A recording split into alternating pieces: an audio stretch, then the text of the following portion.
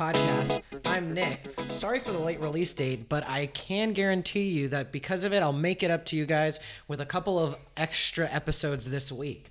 I'm Nick, an educator that is constantly asking myself and annoying everyone around me with the question, why can't it be fun?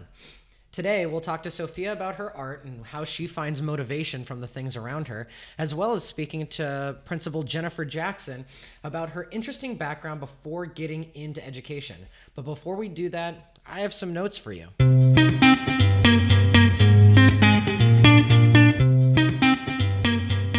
With that, we're on to Nick-Knack Note number 2. I have a little bit of extra free time on my hands now, so I've been filling it with reading that I wasn't able to do before. We all know that there's a new normal now, and this new normal may last a bit longer. But as the self-proclaimed, why can't this be fun? What's the positive side? And how do we improve this person? I have some thoughts. I read an article, which will be linked in the description, that talks about how this moment in time shows us what we really need. It's showing us the cracks in our armor, so to speak.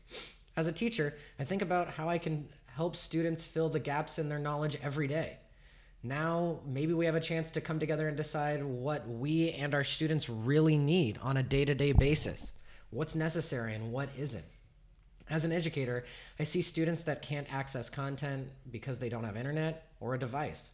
I see students that are losing the structure that made them successful, and in some cases, the adults that give them that small assist they need.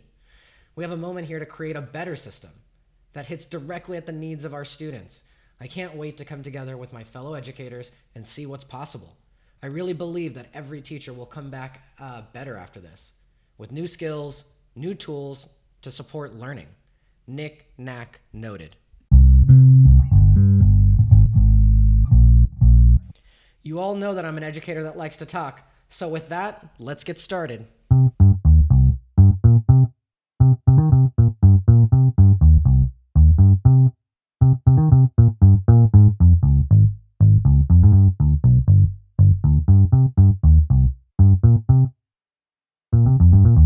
Okay, so I'm here with Sophia, one of my 6th grade students. Sophia, do you want to say hi? Hello. Sophia, how are you doing? Good. How are you doing today? I'm doing really good. It's That's so great. nice to hear from you. It's nice to hear from you too.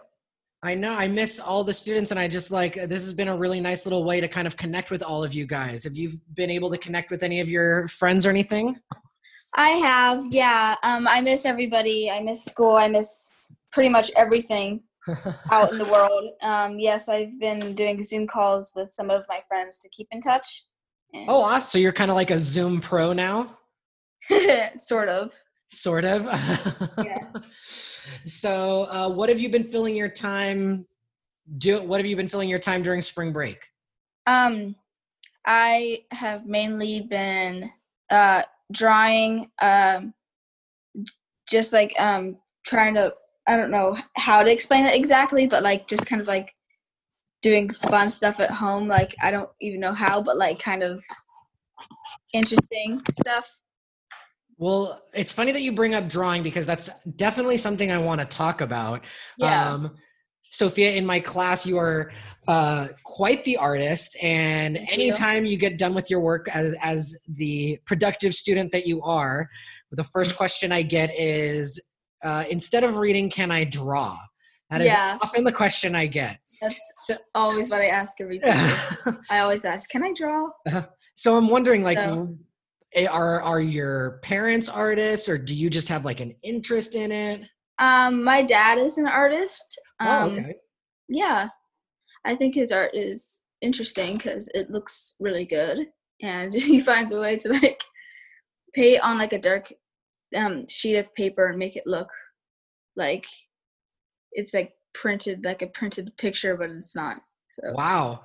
So yeah. do you and him kind of talk about art a lot, how you guys get not really talk unless we're actually doing we actually happen to be doing art at the same time. Mm-hmm. That's usually when we start talking about it.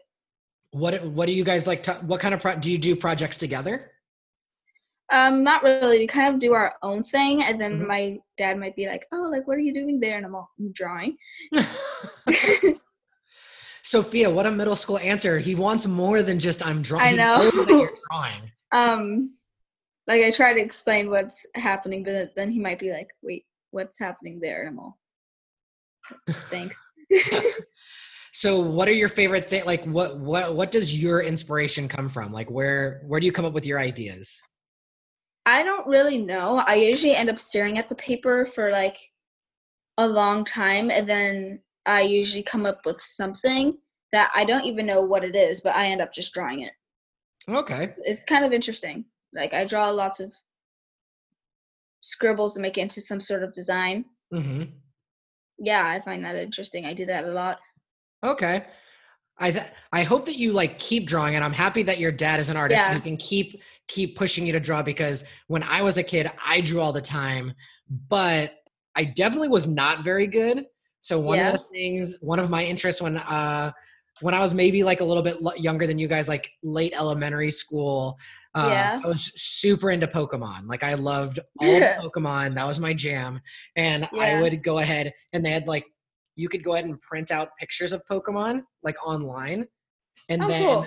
my mom had this like board. It was like a light board, and light would come up and you could put paper on it and then another paper so you could like trace things. Oh, yeah. I've seen those and I'm all, oh, those are really cool. Like you can do a sketch and sketch the sketch. Yeah, I Exactly. always saw those and I always thought those were really cool.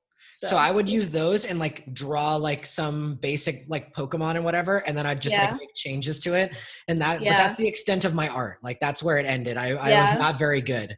So I've given that Mm. up. I stick to doodles and things like that at this point. Yeah. Yeah. It Uh, sounds fun though, like to do like the light thing. I don't know. yeah. The light thing. Yeah, it sounds interesting and really cool. Are you interested in any other kind of art, or just kind of like sketching and drawing? Well, I've tried painting Hmm. and well, I do sketching. That's like my main thing. Hmm. I also do digital art. That's one of my favorite, like that's like the strong suit of my art. You So did that for your one pager. I remember that was super cool. yeah. So digital Yeah. art is something that that you want to get more into? Actually, yeah. It's usually what I do on most of my time during break. Okay. In the Yeah. future, Miss Ayala and I have thought about trying to set up some kind of class, like some kind of a digital art class, you know? I Ooh, know. that sounds. Ooh, That yeah. we'll see if we could get that off the ground, but that was one of our goals, because I know you like That earlier in sounds the so school year we fun. did like the like ebook in my class, right? Do you remember Yeah. that? And Yeah. I remember. I Oh, w- yeah.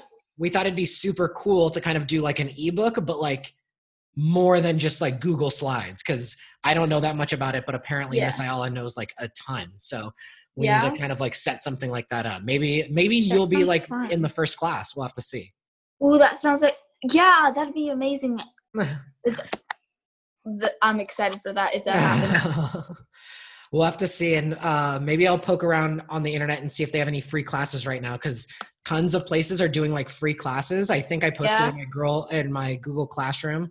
Uh, Nikon, like the people that make the cameras, Oh, they're cool. doing like free photography classes that you can just like go and Oh, take. yeah. So That, I that bet you sounds other fun. places are doing something like that too. Yeah. Yeah. Ooh, Yeah. that sounds. So speaking of kind of like of things that we do outside of our school time, and for you sometimes in your school time, like your art, what else do you spend your time doing when you're like not at school? Well, pretty much half of the time is art. The other half of the time is well, I actually am writing a story at the moment right now. Really? Yeah, I really wish like we were at school and then like we could all be in English class and then I could be like, that's what I have to do in the story. Like, Well, feel free to share the story with me. I've had students share stories with me in the past, and if yeah, you want to type it up, I can give you like notes, and maybe we can set up, yeah, you know, what we could do could be really cool is if you share it with a couple of students, or I could share it with some yeah. of the students, and then we could all get in on a Zoom call and talk about the story. Oh yeah, that'd be cool. So do I tell you what the story's about a little You want bit? if you're willing to tell me, I would love Um, to hear about it. so I'm not finished with like not even a page. But what I'm thinking, it's about a group of kids. And I'm kind of adding in movie references and other books into the thing and kind of morphing it into one story. Okay. But it's like it's about a group of kids that like go out on a camping trip during like fall or summer's not fall. Why did I say fall? Okay, so they go to a camping trip on during summer. So they ride their bikes down, and then they do exploring, and then they explore this abandoned house, and then they find like all sorts of weird things in the house, and they try to like learn more about it. Okay. I think that's a strong start. I think like you're definitely onto something. Yeah. Okay. So I can't wait to hear more or read more about that coming up. Yeah. Thank you. So kind of like thinking about school, what are your favorite parts of the school day? Of the school day, my favorite parts is pretty much the whole entire school day, because you get to interact with people and learn stuff while you're like during the coronavirus when you're at home. Just kind of like you're still learning, but you can't like see your friends anymore. It's sad. Do you have a different kind of appreciation for school now, or kind of like the same? I guess so. Like I don't know, because I'm still getting used to everything. Yeah, right now. Absolutely. Yeah. So with all of your free time, we know that you're doing a lot of art. You're writing a story. Have you been watching any movies or any TV shows that people should be like listening to or watching? Well, I've been watching Stranger Things, like when I have the chance. And what? Oh yeah, and I've been like making weird videos for fun. Are you like TikTok videos or just videos? Yeah, that's it. It's I don't really know what to do right now, so I'm just kind of like, I guess I have to do this now. Well, as we kind of come to the end of this and you're talking about TikTok, I was wondering, would you like to kind of plug your TikTok to get some extra followers or anything? Would you like to say, or Oh, sure. Yeah. Okay. Go ahead. How do I do that? How do I do that? You go ahead and basically you would just go ahead and say what your TikTok handle is, or your Instagram handle, and then like the name or whatever. Yeah. It's all lowercase, just, and then like a little bottom dash, another underscore, another underscore after another, and then cringe, and then underscore. So it's like 3 underscores in between, just another cringe. That's it. Got it. Okay. So if you want, you can send that to me and I can go ahead and put it on the thing, and then people could go ahead and follow some of your cool TikTok videos. Okay. Okay. That sounds good. Awesome. Well, Sophia, it was so awesome to hear from you. It was awesome to hear from me too. Okay. Maybe we could go ahead and maybe at a later date, we could do like another little interview. Okay. Okay. That sounds fun. Okay. Bye, Sophia. Have a great day. Bye, Mr. Carday. Thank you. You too.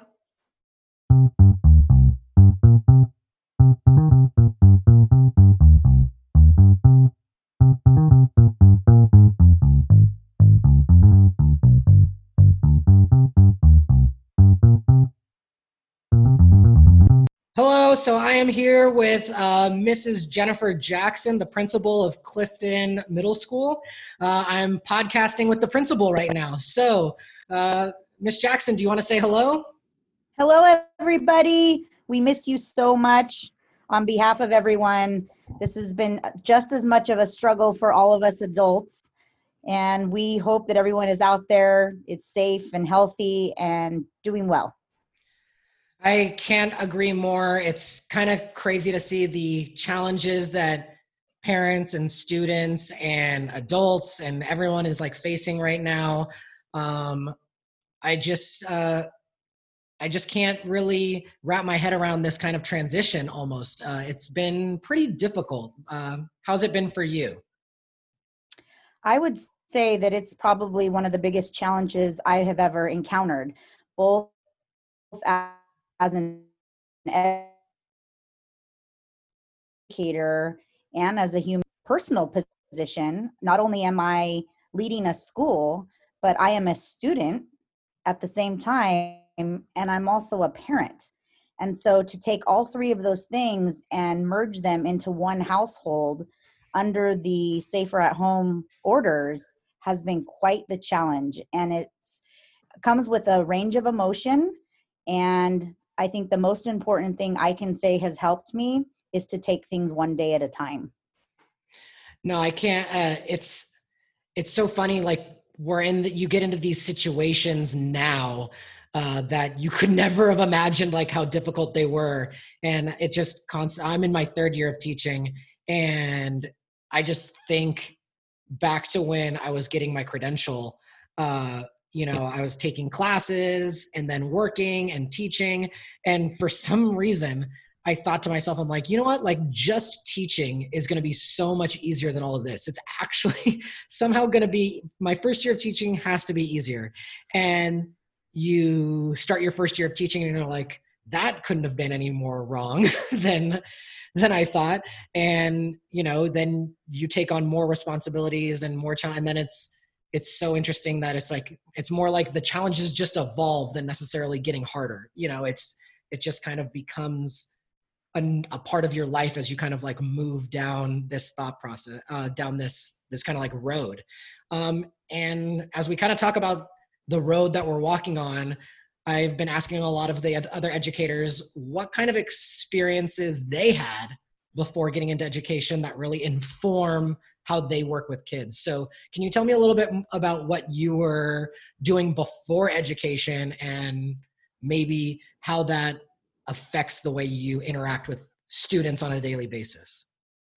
Well, my path to education was not a typical one, as I did not go to college to become a teacher. So I'm really a science lover, and that was my interest in college. And while a biology degree is wonderful, I knew I did not want to go to med school. And so I was left asking myself, what am I going to do with this degree? So my first job out of college was at the City of Hope. I actually was part of a research team, and it was really rewarding. But what I lost in that process was human contact. And isn't that interesting under this pandemic right now, the thing that we're missing? So in my desire to use my science degree, I decided to pursue education. But while I was a college student, I worked for the county, and I was a tutor at Girls Republic, which is the group home located up the street, actually, from Clifton Middle School.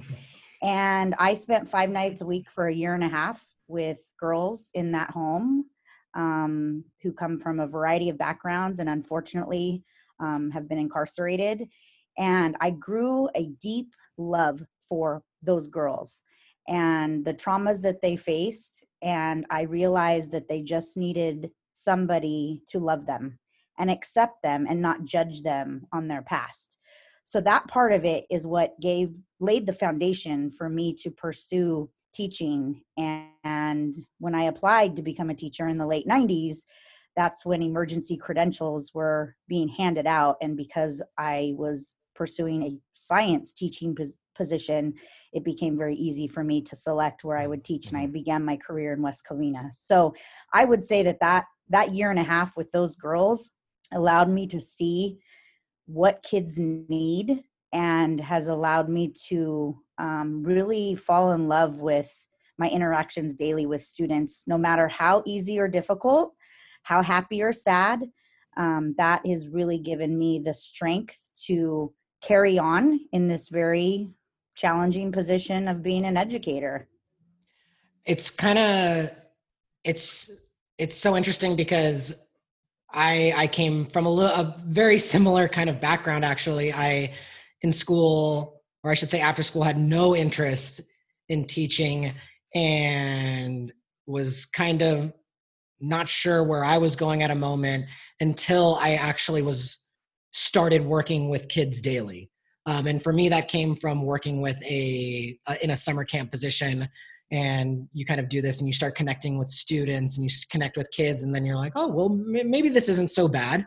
And that's kind of what led me from this idea of like never wanting to like go back to school in any capacity to this desire to now offer students a different experience than like what I got, I guess.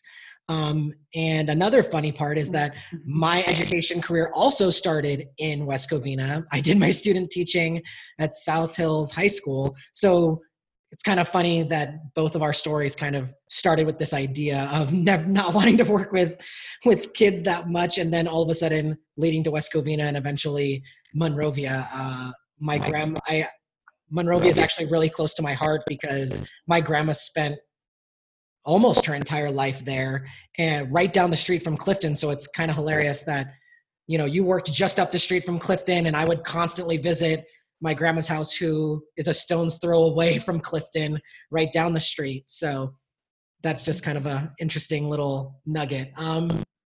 With that background,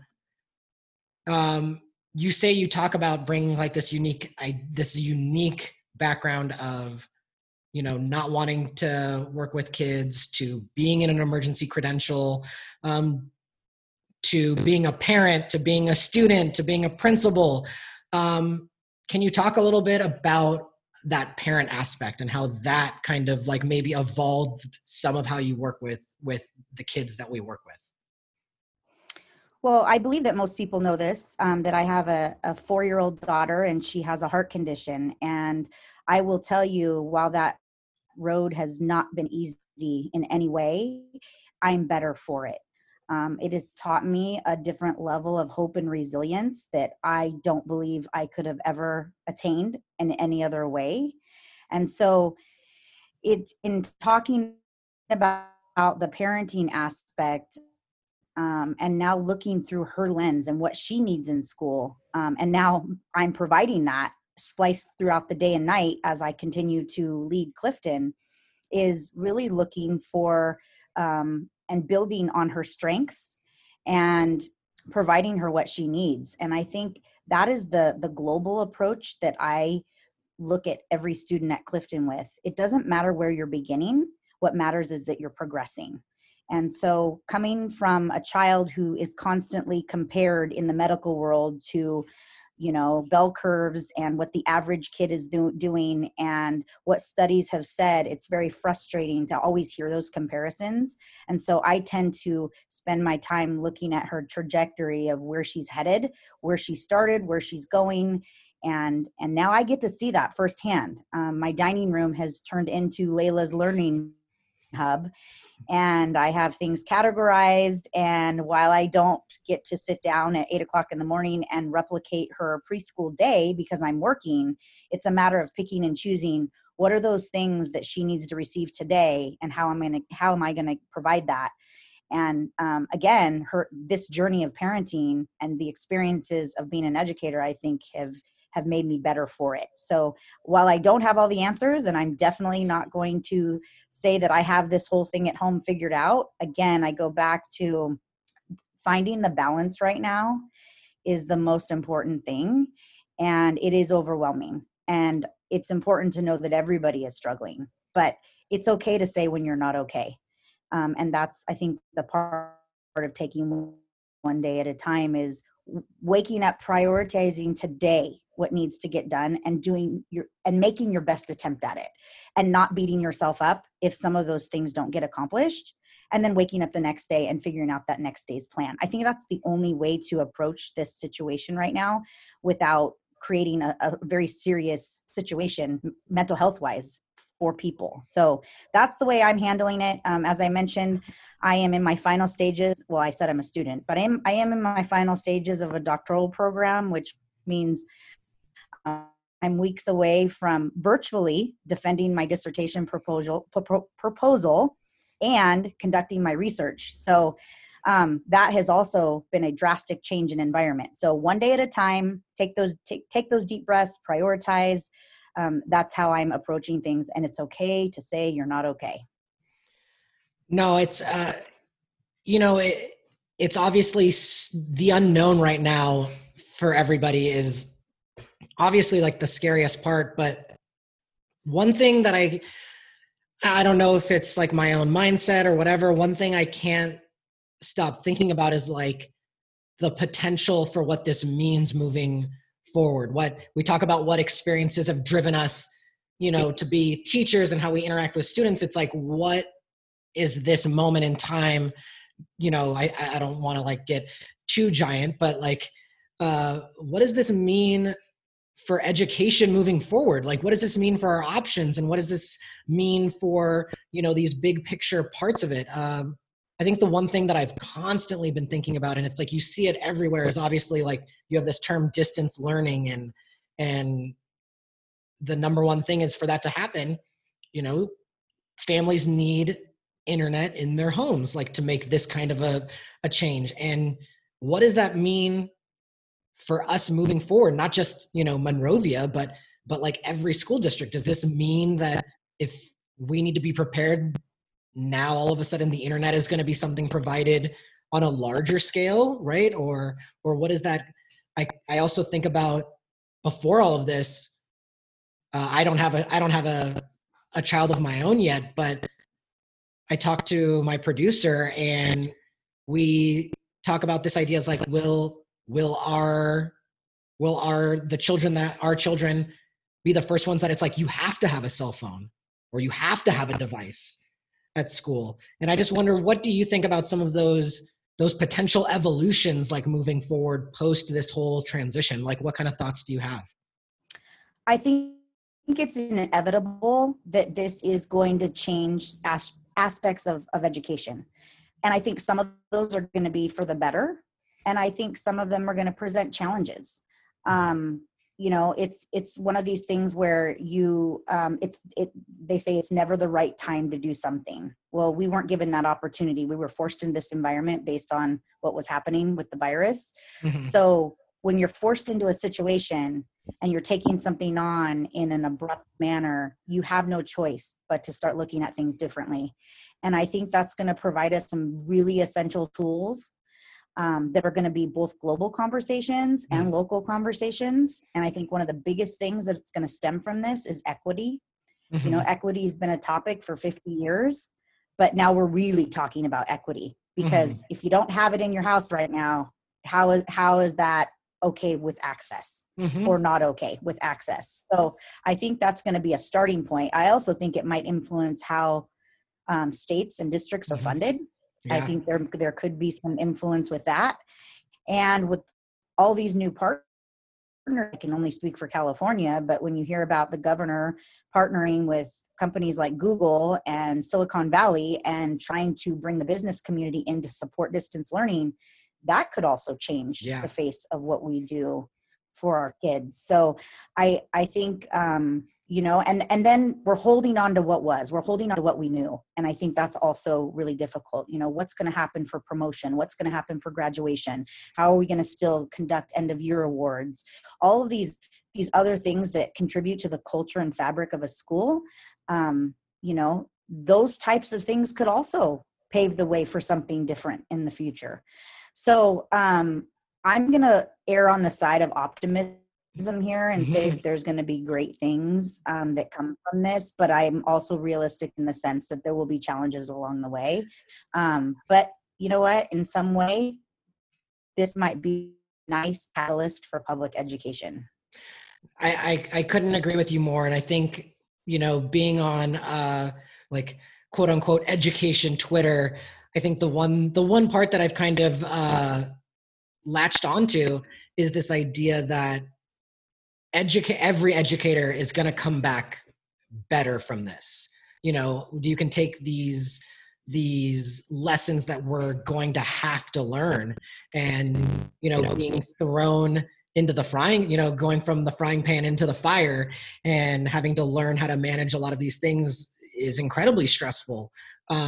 But the small tools and small skills and small experiences that we kind of, talked about bringing us to education and informing us, there's just that much more coming now that's going to influence what happens when we get back.